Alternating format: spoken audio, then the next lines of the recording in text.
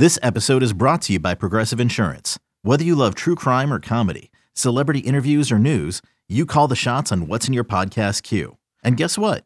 Now you can call them on your auto insurance too with the Name Your Price tool from Progressive. It works just the way it sounds. You tell Progressive how much you want to pay for car insurance, and they'll show you coverage options that fit your budget.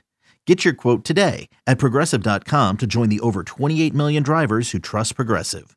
Progressive Casualty Insurance Company and Affiliates. Price and coverage match limited by state law. Welcome to the Inside Carolina podcast. It is the day after, a little bit later than we're normally recording this, as yours truly was on, it was in South Bend and almost on a plane at normal recording time.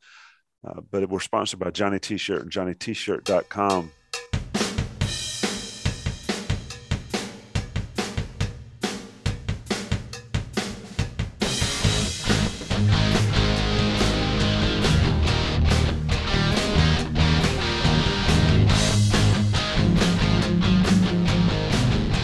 The day after Notre Dame edition comes Buck Sanders, Jason Staples. They are the experts. I'm just the one hanging on by a thread. Living on a prayer is more like it this morning, trying to get back to North Carolina. Buck, I'll come to you first. I tweeted it during the game at some point. I've seen this movie before, and you and I both have seen that movie on Saturday night more than we care to imagine. Overall thoughts?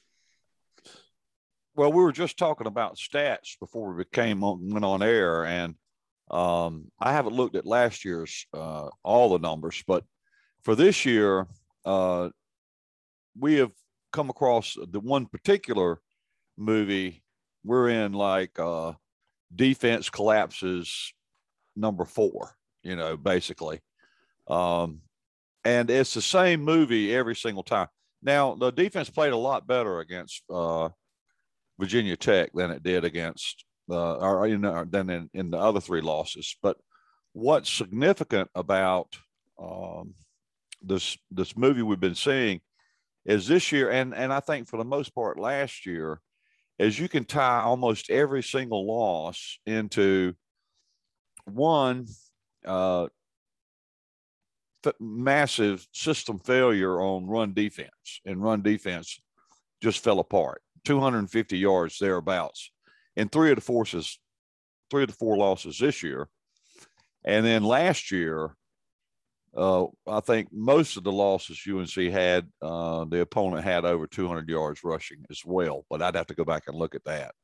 Don't hold me to that just yet, but it's clear that in this particular year, in the year of our Lord 2021, when nobody can stop, or when UNC cannot stop run defense of the opponent's offense running the ball, they got a real good chance of losing that game. And against Notre Dame, what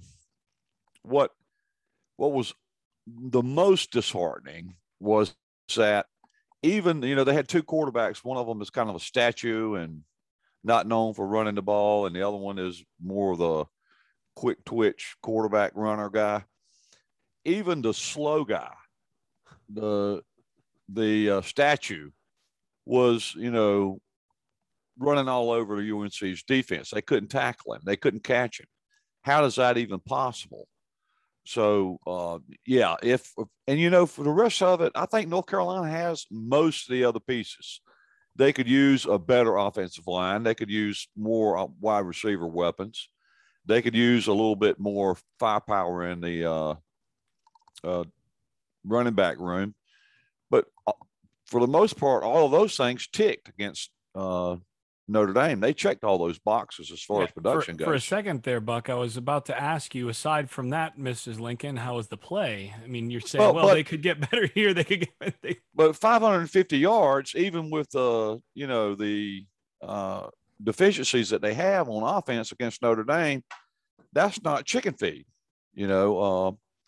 So they've got some pieces. This team has got some talented pieces, but none of those talented pieces are going to matter much until they can find out how to stop somebody when they're running the ball. When teams load up and just decide to pound North Carolina and run the ball on them, they're going to lose. And that's just what we're living with today.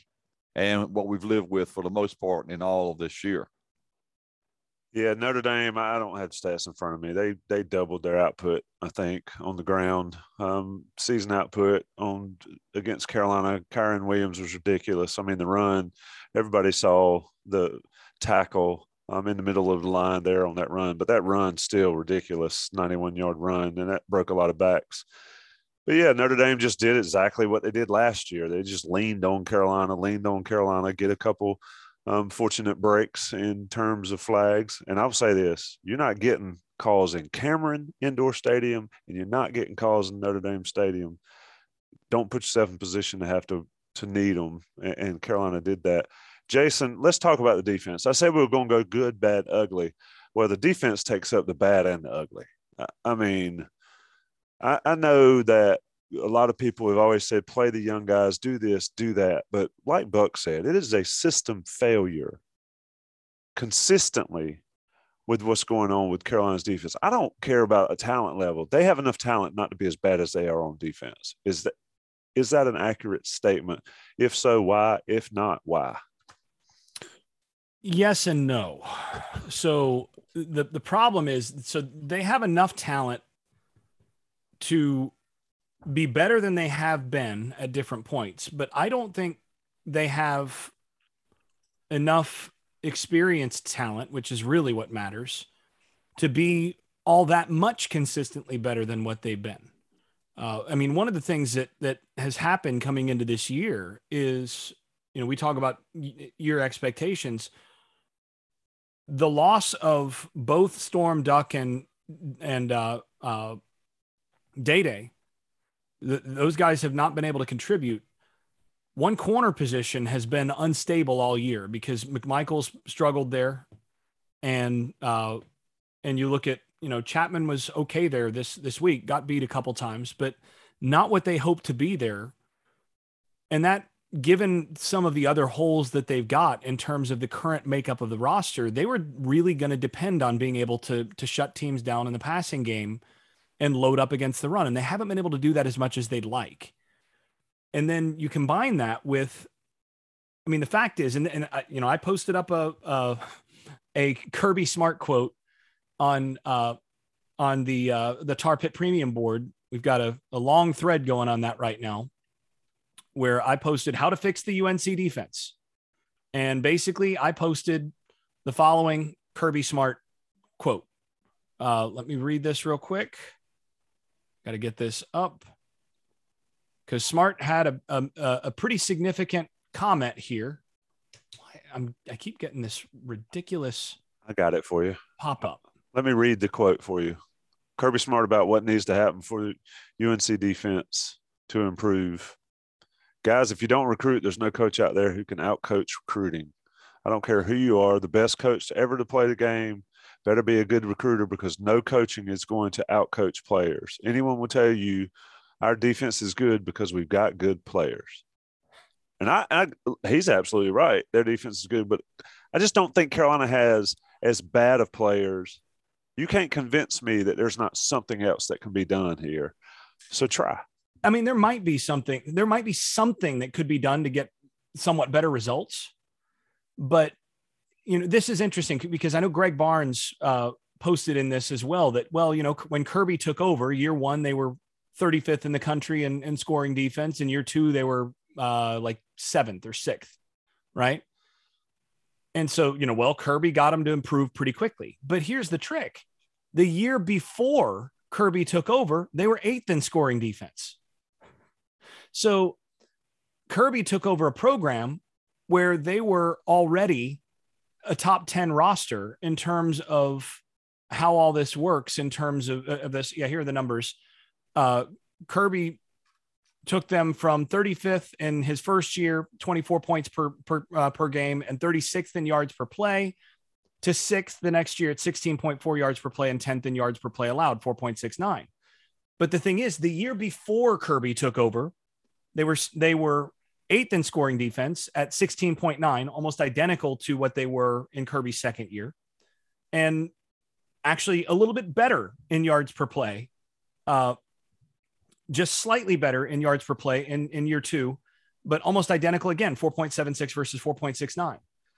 So you can say, well, yeah, they improved more in year 2, but the thing that had to happen was they had to get used to his system, but they already had they already had a top 10 roster.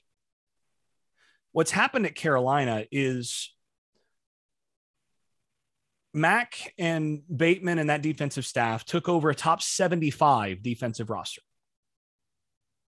I don't think there's any way around that. They didn't have talent in the places that are most important. Most specifically, they didn't have a whole lot of talent on the defensive line. I talked to Mack when he first came in. I was at practice when Urban Meyer came in and did all of this, and I was on the field listening to those guys talk as well. And Urban's sitting there going, "You guys got a pretty good football team here. You got no defensive line, but you got a good football team." And that's basically where they're at. Well, the thing is, defensive line is one of those positions that takes a little while to build. And what we're seeing right now is they haven't finished that building process. They've got one right now that's pretty dang good defensive lineman, and that's Miles Murphy. They got a second that's a good player in Vohasek. After those two guys, can you name me a defensive lineman that's made a play this year? Ritzy, maybe. Not many. I think the defensive line had 4 tackles. Yeah, Ritzy has flashed a few times, but he hasn't really. He hadn't played over enough to do more than flash. Right. He's flashed a few times where you're like, oh, that guy he's going to be good down the line. But he also, there are times where it's like, he's clearly a puppy. He's a guy that you look at and you're like, man, he's going to be a problem next year. But again, what do you see next year? Right now, and, I don't want to throw specific players under the bus in terms of just physical stuff, but there are a couple guys who, when I see them on the field, when I saw them on the field yesterday, I knew that Notre Dame was running right there. It's like the ball's going right there. Yep. Because that guy is going to get pushed out of his gap and they're going to run right there. Well, yeah, you can be a better defense than that. And you can find ways to cover that over to some degree. But at the end of the day, football and defense comes down to, you got to win your matchup. And if you can't manage to win your gap in run defense, you're just going to get bludgeoned. There's no reason for teams to do anything else. And right now they're a player or two short on the front 7 or front 6. I mean, the way that everybody plays now, they're a player or two short from being able to do what they need to do to control the line of scrimmage. And the margins in college football are razor thin. I mean, all you have to do is look at Clemson, right? Clemson the last 6 years has been untouchable in ACC play. How many losses do they have this year? 3, yep, including 2 ACC losses. And you're talking about a Clemson team that they beat Florida State by 60 2 years ago? They'd have probably beaten them by that much last year, maybe more. I mean, they beat the brakes off those guys. That was a 1-possession game on Saturday. Yep. 1 year different. Exactly the same in terms of 80% of Clemson's roster. They lost 2 really key players on offense that turned out to matter an awful lot. Actually 3, I'd count Amari Rogers in there.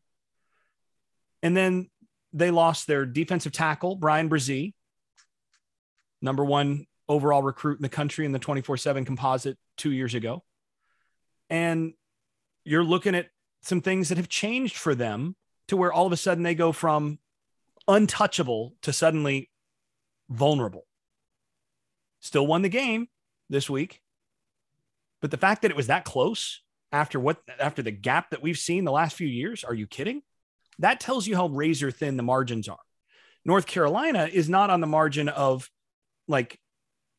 being Clemson, say, and then they're where they are. It's the margin between being really good, talking about 10, 11 wins good, and fighting for a bowl. And again, it's 1 or 2 players. I I mean, I still think if you had Storm Duck out there healthy and you had Bo Corrales out there for the offense this year, North Carolina probably right now has 1, maybe 2 losses. Because it changes that much. Now, we're playing what ifs. But that stuff matters. And Buck, I know you're looking at me like, I don't know. But I mean, think about what a difference a single outside receiver that has a great rapport with Sam Howell and a guy that you can just throw some jump balls to. Think about what a difference that would have made for the offense in the Virginia Tech game, for example, where a couple of those jump balls turned out bad. One of them got picked. Think about the difference on some of these. So they're really close on margin, even though they're getting their brains beat in certain statistics. Again, I think they're closer than they are far away. There are some big concerns. I mean, I think the linebacker play has just killed them this year.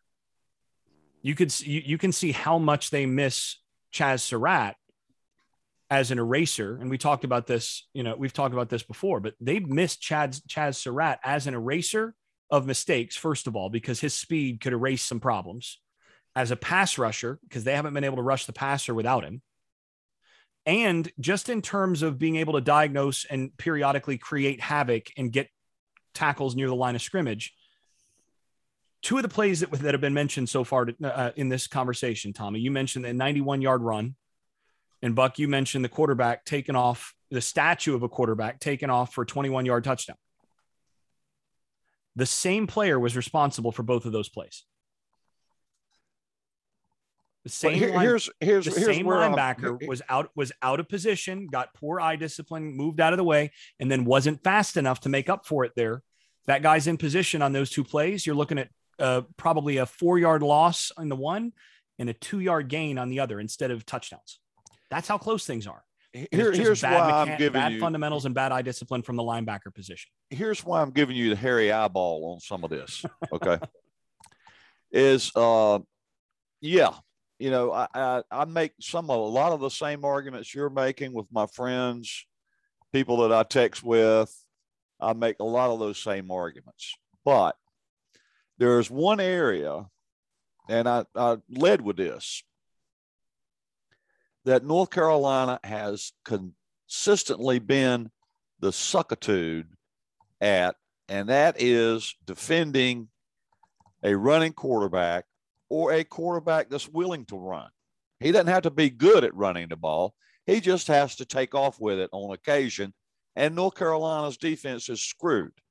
I mean, that's my complaint. Now, part of the reason I'm laughing so hard right now is this is almost verbatim one of the questions that comes into me for my Florida State coverage. I mean, like clockwork, and it's come in since 2007. Well, yeah, but through when they were really good. Everybody struggles with it. Everybody struggles with it, but you look at the numbers, and I went back and looked at the 2020 numbers while a lot of your dissertation was going on, and North Carolina was losing the games that they lost, you could look at it, they were within a stone's throw of giving up 200 yards rushing in every single one of them. The games that they won, they did fairly well stopping the run. And it's too much of a pattern there to blow it off as, we need 1 more player, 2 more players, if so-and-so wasn't hurt. Notre Dame had Kyle Hamilton was out, maybe one of the best safeties in college football. He's sitting over there on the bench doing nothing, holding a clipboard. NC State, who North Carolina will match up with and who will clobber UNC unless North Carolina can get a hold of a running quarterback situation. They got Peyton Wilson and Isaiah, is it Moore? I think, sitting on the sideline over there. Everybody has attrition. Everybody loses really good players. Everybody would like to have 1 or 2 more 5-star players helping them out here and there. But there's a pattern with UNC, and that is if you've got a quarterback who doesn't mind getting tackled 10 or 12 yards down down the field, and he's willing to run the ball, then you've got a great chance of competing with North Carolina. And it doesn't take Lamar freaking Jackson, Jack freaking Cohn is enough to give UNC problems with a quarterback run.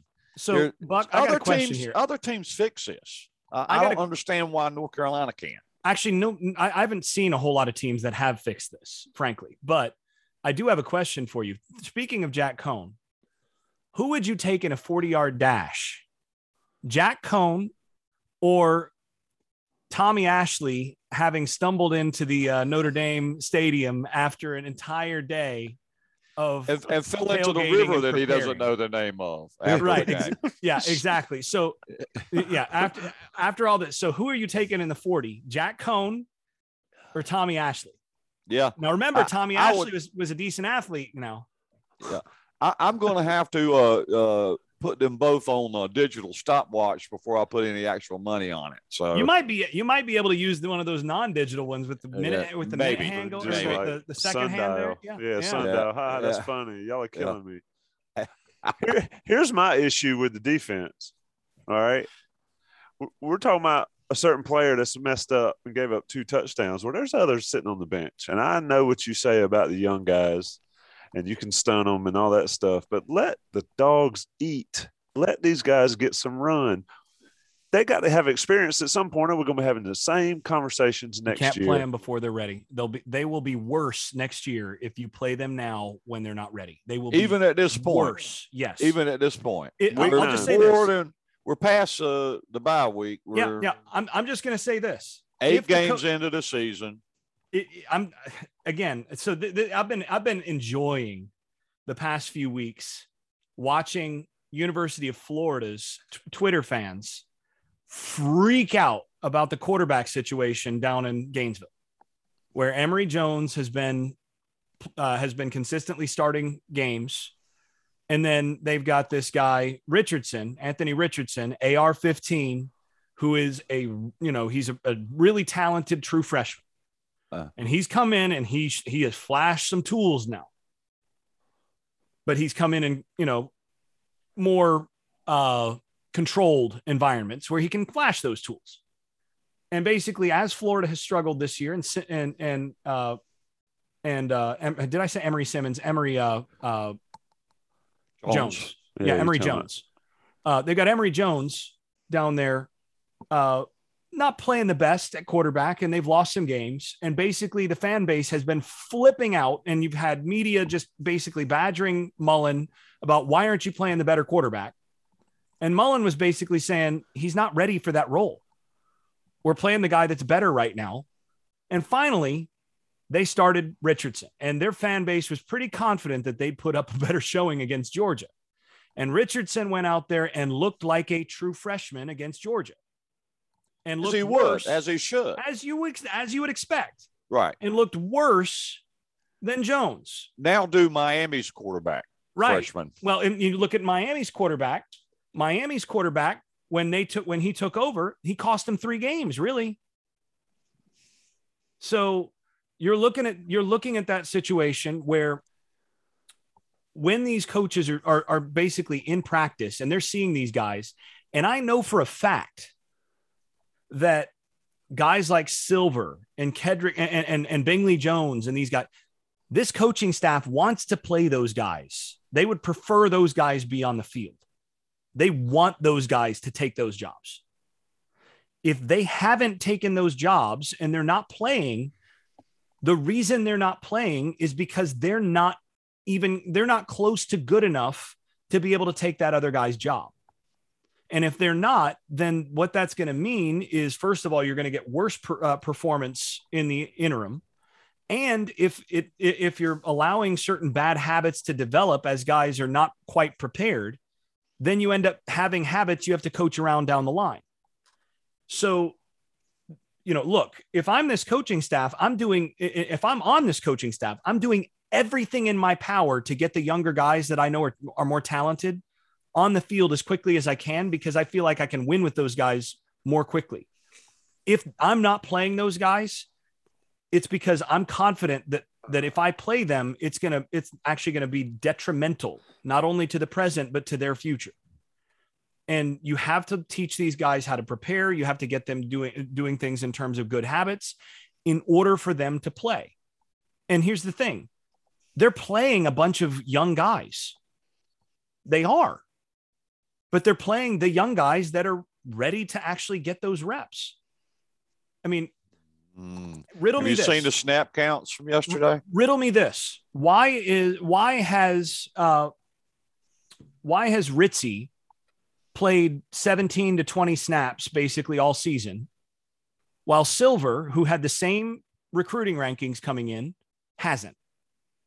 Is this Silver actually had a higher ranking, but right, yeah. Right. Yeah. He wasn't as ready to play. I mean, I didn't think so coming out either, but I mean, his ceiling might be higher, but he wasn't as ready to play. Why is it that Ritzy walks through the door and he's playing while Silver, who came in with the same ratings, early enrolled at the same time, doing all this, why is he not playing? Is this a matter of like, well, they just don't want to play young guys? I think Ritzy playing is kind of evidence that they would kind of prefer those guys to be on the field.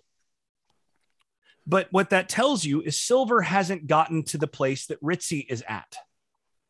And I'm telling you this, like I said, there are times where you watch Ritzy on the field and you go, man, he's going to be good, but he's still a puppy. You can see right there. Yeah, still a little bit of a puppy. That cost him a little bit.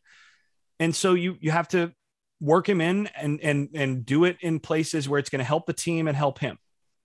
I'd rather see a puppy poop on the floor over and over than an old dog that I've taught how to do it right for 4 years do it. I will say this. From my outside position, there are 3 or 4 guys, I'd say 4 guys on the defense that I would like to see a younger player take his job next week. And I think that they could be better if that happened. I mean, they would be, if the young guy was even close to as good as that guy right now, I would want that young guy to play because I think in 2 weeks they'd be way better. Don't we recall on week 9 of last year, Carolina's playing Wake Forest. Wake Forest is up 21. They let the young guys get out there and they play. Well, they let 2 young guys get out there who had already been getting a few reps and were really close to ready. And they said, this guy is not outperforming our freshman. We're going to give him a chance. Right now, it may be time to do that. I'm not ruling that out. Like I said, there are about 4 guys on that defense that I would like to see replaced by a younger guy. Right. Like I would like to see young guy take all of his reps. And I think they'd be better. I think they'd be better for it. But again, having been in coaching meeting rooms, I know this discussion where it's like, man, would just such and such just finally be able to, know which gap he's supposed to be in so that I can play him? Because I know the day he knows his assignment, we're going to be way better than when this senior who, man, I love him with all my heart, but the guy can't play. I just want that guy to, are you seriously telling me that the coaches would rather Des Evans? Geez, I'm dying here. Would rather Des Evans not be on the field right now? Are you seriously telling me that with the physical traits that guy has, that they don't desperately want that guy to make the leap so that he's playing? But guess what? He's not on the field. Another guy from his class is on the field playing in that position because that guy is a better football player right now. 25 can play and he's doing his job with consistency.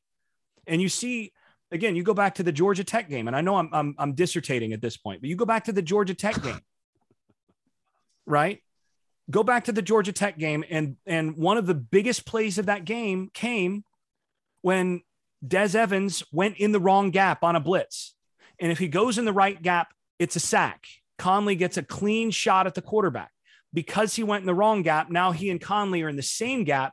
Quarterback Jeff Sims steps up, gets a one-on-one with Asante, eats him alive in the open field, and then goes down and scores on a 50-yard run.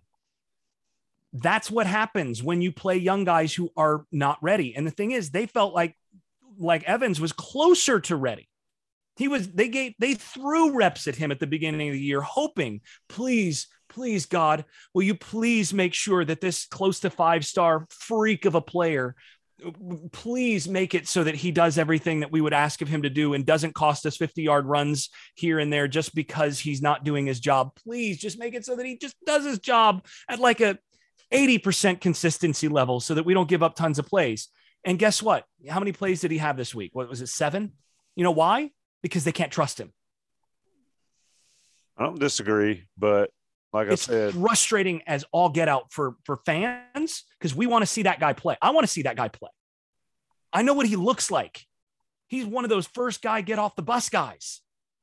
I know his talent level. If he plays enough and he's actually assignment sound, he could be a double-digit sack guy this year. And if I'm a coach, I'm even more frustrated because I'm praying every night, please, God, give him the wherewithal to do everything right in practice so that I can trust him this week. Every night you're going to bed, you're asking your children to pray to God that these couple players that you know have great talent are finally going to get it and they're going to do their job so that I can play them, so that I can trust them. And I know that they're not likely to give up a 60-yard play as soon as they're on the field. That's what this is about. All the turkeys off of this, all the feathers off of this turkey. I've beaten the heck out of this dead horse. I will. Yeah, that horse is obliterated. I'm going to talk about Johnny T-shirt, JohnnyT-shirt.com. They've got gear for everybody, include the new people. They've got new gear, and you can buy new gear and get into new gear if your old gear is not working for you anymore. You can get new stuff. Johnny T-shirt. They got baseball, basketball, football. And, of course, all the tailgating gear, anything you want. Go support them on Franklin Street. Go see them there. Go call them. Get online, JohnnyT-shirt.com, anything you need. They might be the only folks who are more of a tailgating expert than Tommy Ashley. Let me tell you what. I know some boys that we saw on Saturday night listening to this. They go to Johnny T-shirt. They love some Inside Carolina, too. And so does Johnny T-shirt. And you get 10% off your order if you're a premium subscriber. And why wouldn't you be? I mean, just get all this. I want to see the breakdowns, Jason. That's going to be worth my $10 this month. Anyway, support them. Let the national guys like you pay $10. Hey, I do. This is $10. You surely aren't paying him for this. We got to let national guys pay the bills. Come back day after Notre Dame edition. Hey guys, this is Ross Martin from Inside Carolina, and I want to talk to you about Inside Carolina's new podcast sponsor. It's Blue Shark Vodka. Blue Shark Vodka is a family-owned vodka company based out of Wilmington and Wrightsville, North Carolina. It's available in all 100 counties. And the thing about Blue Shark Vodka is it's the smoothest vodka in the world. It's made with sweet North Carolina corn to create the world's smoothest vodka. It's been distilled 4 times and then mellowed for 28 days to create that full blooming and awakening flavor. Each batch is in triple filtered, giving it a smooth, clean finish, and it eliminates any of the alcohol bite. Guys, I've been using it recently with some soda water, fruit juice, little lime juice. It's great for tailgates. It's light, it's smooth, and it's an award-winning premium vodka from North Carolina, local and family owned. And it's available once again in all 100 counties. So head to your local ABC store to check out Blue Shark Vodka. Introducing the Two-Way V4, where groundbreaking fuel cell technology meets fresh foam cushioning for the ultimate performance. With Fuel Cell, each step feels explosive, delivering unparalleled energy return. Paired with fresh foam, experience maximum comfort throughout the game. Its lightweight textile upper offers support and breathability without sacrificing agility. Whether you're hitting the clutch shot or locking down the opposition, the Two-Way V4 gives you the tools to play at a high level. Learn more and purchase the Two-Way for yourself at newbalance.com. All right, boys. It's the day after podcast here on Inside Carolina. I'm going to get real serious for a minute. Sponsored by Johnny T-shirt. I got Buck and Jason Staples.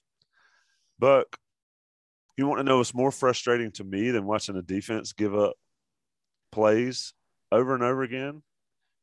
It's frustrating. I can guess. I'll take a guess. No, I think I've got a guess. Take a guess. It's really stupid penalties. Stupid penalties and stupid game management. Oh, don't. Oh, man, the game management in this game. Don't get me started on that one. Look, but we're about to get.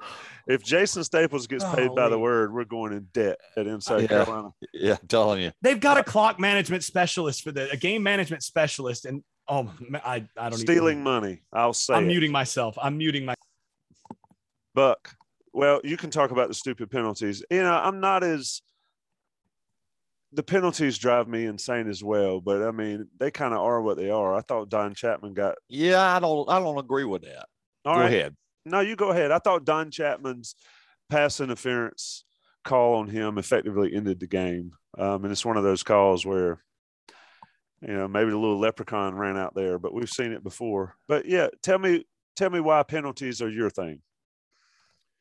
Well, in this particular game, especially, I thought that, North Carolina had the lead early in the third quarter.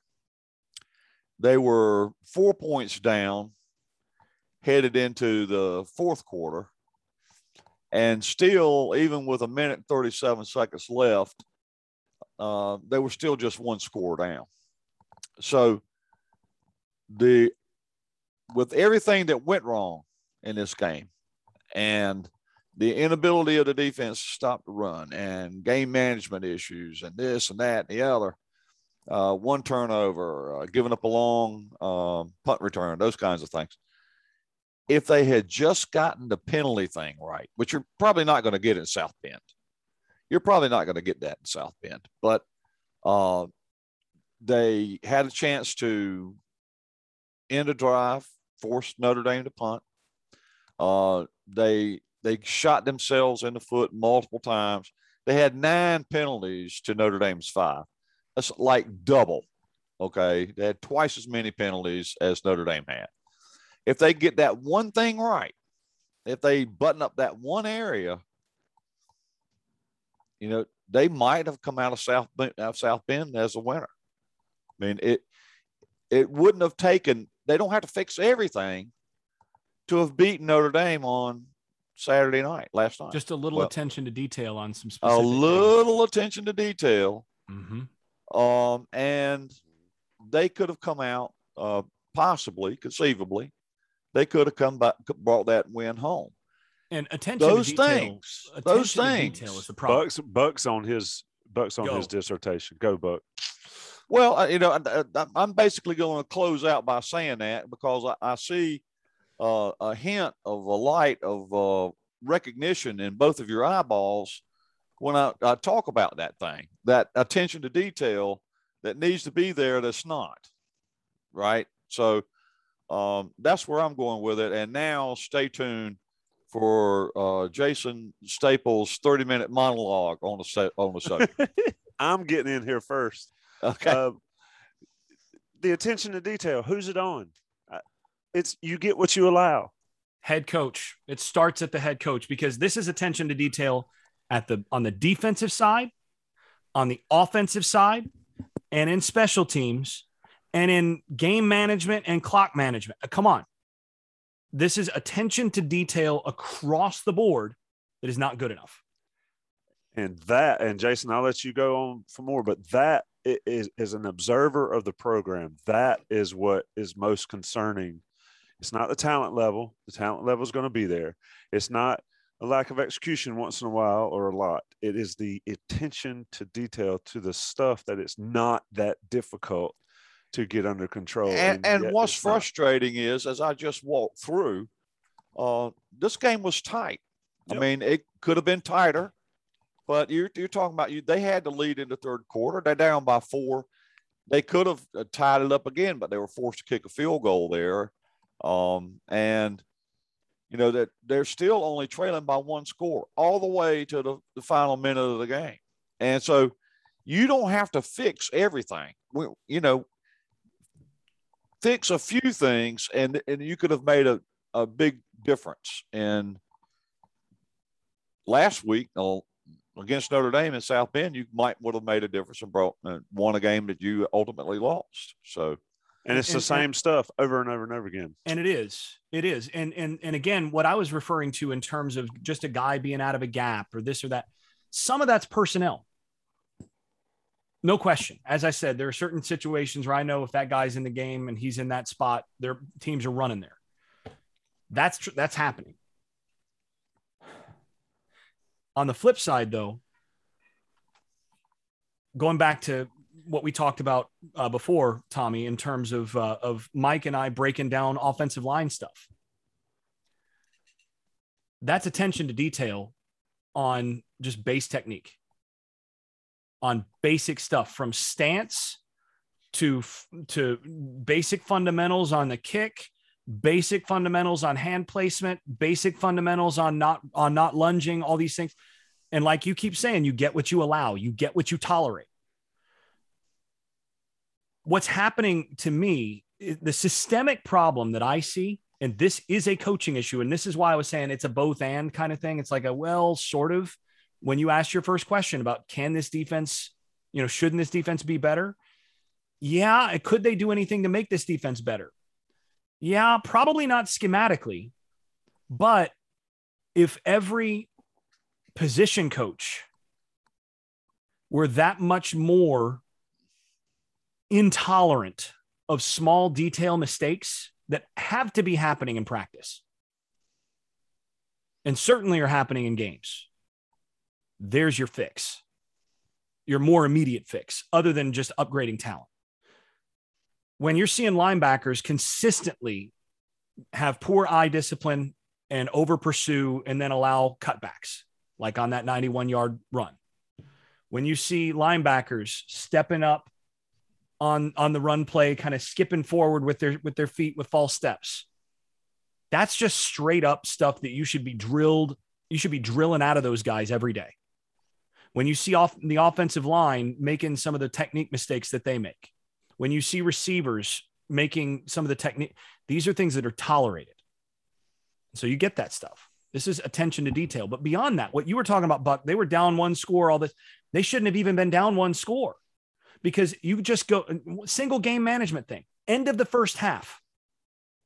You have a third-year starter at quarterback who decides with 22 seconds on the clock with no timeouts. He breaks contain in the pocket, has every opportunity to throw the ball away or to just, put it in a position where maybe one of his guys in the end zone has a crack at it way up in the air. And if not, it's in the third row of the seats. And now you get 3 shots at the end zone before you kick, or at least 2 shots at the end zone before you have to kick a field goal. He decides to runs 11 seconds off the clock. Now you're at 7 seconds. Attention to detail would say that the average play in college football takes just over 4 seconds. And if you're going to run some sort of jump ball or that sort of thing into the end zone, that is expected to take between 3 and 5 seconds. There's 7 seconds on the clock. This is a catch, throw it up, give your guy a chance. Why do you kick a field goal with 7 seconds left? So you have a third-year quarterback who somehow hasn't had it intolerantly drilled through his head that you don't scramble there, that the time is worth more than the extra 5 yards. Then you have a coaching staff that decides, scoring touchdowns is cool, and it would be nice to have a chance at that. But you know what's better is just kicking a field goal with a couple extra seconds left on the clock. Yep. Fourth and a half yard to go on your own 27 with under 11 minutes left in the game. If you can't get that half yard, you're losing the game anyway. You need to be able to get under center and quarterback sneak it for a freaking half yard, keep the ball, and then go down and score. Instead, they punt, and now they're no longer down 4, right? Yeah, so over and over again, some of these things, kicking a PAT down 8. Now you're down 8. Like what? These are things that are unforced management errors that are just boiling down to detail stuff. And again, you've got a guy who's supposed to be making sure you make the right calls on these things. End of the game. You're down by 10. kick a field goal. I was screaming, just kick a field goal. Exactly. Your only shot here, literally your only shot is to kick a field goal, get an onside kick, and and complete a Hail Mary. Even if you score a touchdown and then you get the onside kick, you're not going to have the time to kick the field goal because you're going to be kicking it from like 70 yards. I mean, these are not hard decisions. And again, all of this to me is a matter of attention to detail that is really frustrating to see. And again, it's through the whole, it's both sides of the ball. It's in special teams, it's in game management. So let no one say that I'm not blaming coaches here. I think, the coaching staff needs to wear the fact that they are fighting for their bowl life after starting the season in the top 10. They need to wear that. But it's not as simple as, well, you've got more talented guys on the sideline and you need to play those guys. You're not going to get better from those guys. And you might get worse. Probably you're going to get worse, and you might make them worse. And it's definitely not as simple as, well, you need to fire your coordinators and get better schemes in there. Nobody else is running better schemes. The play calling and the schemes are not the problem. But you got all these other problems that are exacerbated by some holes in personnel, and there you go. Yeah, that is the most concerning thing for me, is that kind of stuff. It's not, like I mentioned earlier, it's not the players messing up. I tend to side with the players on it. And, Sam Howell played his ass off. A couple, that play, yes, but I mean, the guy had been beaten up all game long. He made two big mistakes. And two big mistakes. And the rest of the game, he was amazing. Yeah. And so that's tolerable, to put it lightly. But to my point, I don't hear your thoughts, because you're the long-term expert here.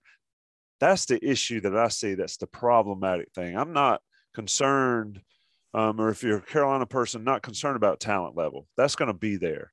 But all this other stuff cannot keep happening, because even if Carolina has the best talent in the country, if you have these attention to detail issues, you have these time management issues, it's going to get you beat in a big game.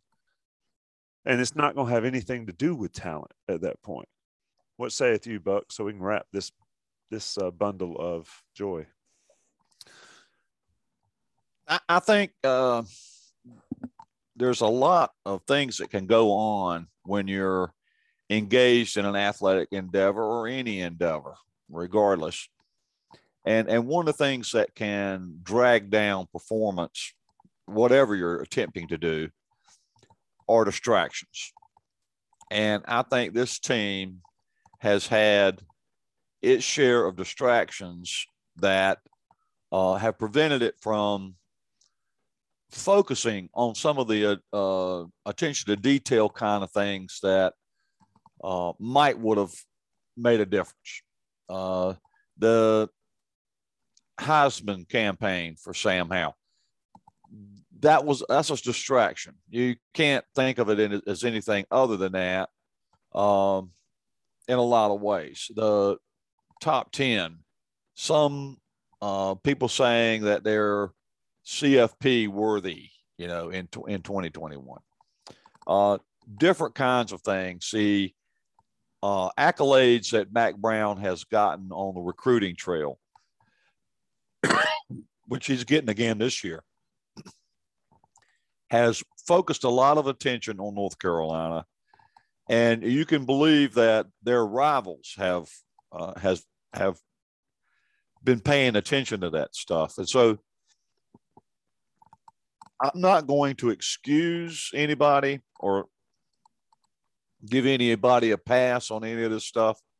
But, from personal experience and just watching other people attempting to do things, to play at the level that North Carolina wants to play, and I believe ultimately we'll have the talent to play at that level, you have to have tremendous focus. You have to be focused on what it is you're trying to accomplish and what it is you're trying to get done. And I just don't think North Carolina is there yet. And that's players, coaches, everybody involved, in terms of focusing on the simple things, the tax at hand, game management, penalties, all that sort of thing. Focus on that, and I think they'll be fine. Other than that, I've got no words of wisdom for you. It makes sense. I mean, something's got to change.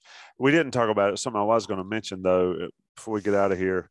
And, Jason, if you haven't followed, please share it. But go back and look at Notre Dame pre their bye week and since their bye week and see what happened and see how the difference they've played. So changes can be made.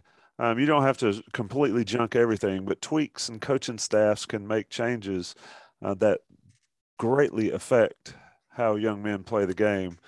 This has been fun. It's been a little different doing it cooled off and not right after on Sunday morning, but we'll get back to that. Who was cooled off? Cooled off. Yeah, this is cool. We're chill tonight, drinking nice glass of ice water and all that stuff. And Sunday evening, the Braves are exploded in the top of the first, it looks like, or in the early innings. But yeah, we're going to get back at it because Carolina and Wake Forest, the underdog Wake Forest, coming to Kenan Stadium at noon. Take the over. Hammer the over and the Deacons, I would think, at this point. But it'll be interesting to watch. And, of course, this crew will be back on Sunday to talk about it at the day after. Gentlemen, it's been fun. As always, guys. Yep. Rate us, review us, subscribe. Johnny T-Shirt and JohnnyT-Shirt.com. Like us on YouTube. You get to see our pretty faces on the YouTube stream. Be good. Be well. Okay, picture this. It's Friday afternoon when a thought hits you. I can waste another weekend doing the same old whatever, or I can conquer it. I can hop into my all-new Hyundai Santa Fe and hit the road. Any road. The steeper, the better. Because my all-new Santa Fe is available with H-Track all-wheel drive, so I can hit the trail without a worry in the world. Heck, with 3 rows and best-in-class rear cargo space, I can pack the whole family in with all our gear. We've got available dual wireless charging for our phones, so we'll never lose touch with civilization, and we won't lose touch with the primordial power of Mother Earth. So which is it? Waste the weekend or do something a little more epic? And conquer it in the all-new Hyundai Santa Fe. Visit HyundaiUSA.com or call 562-314-4603 for more details. Hyundai, there's joy in every journey.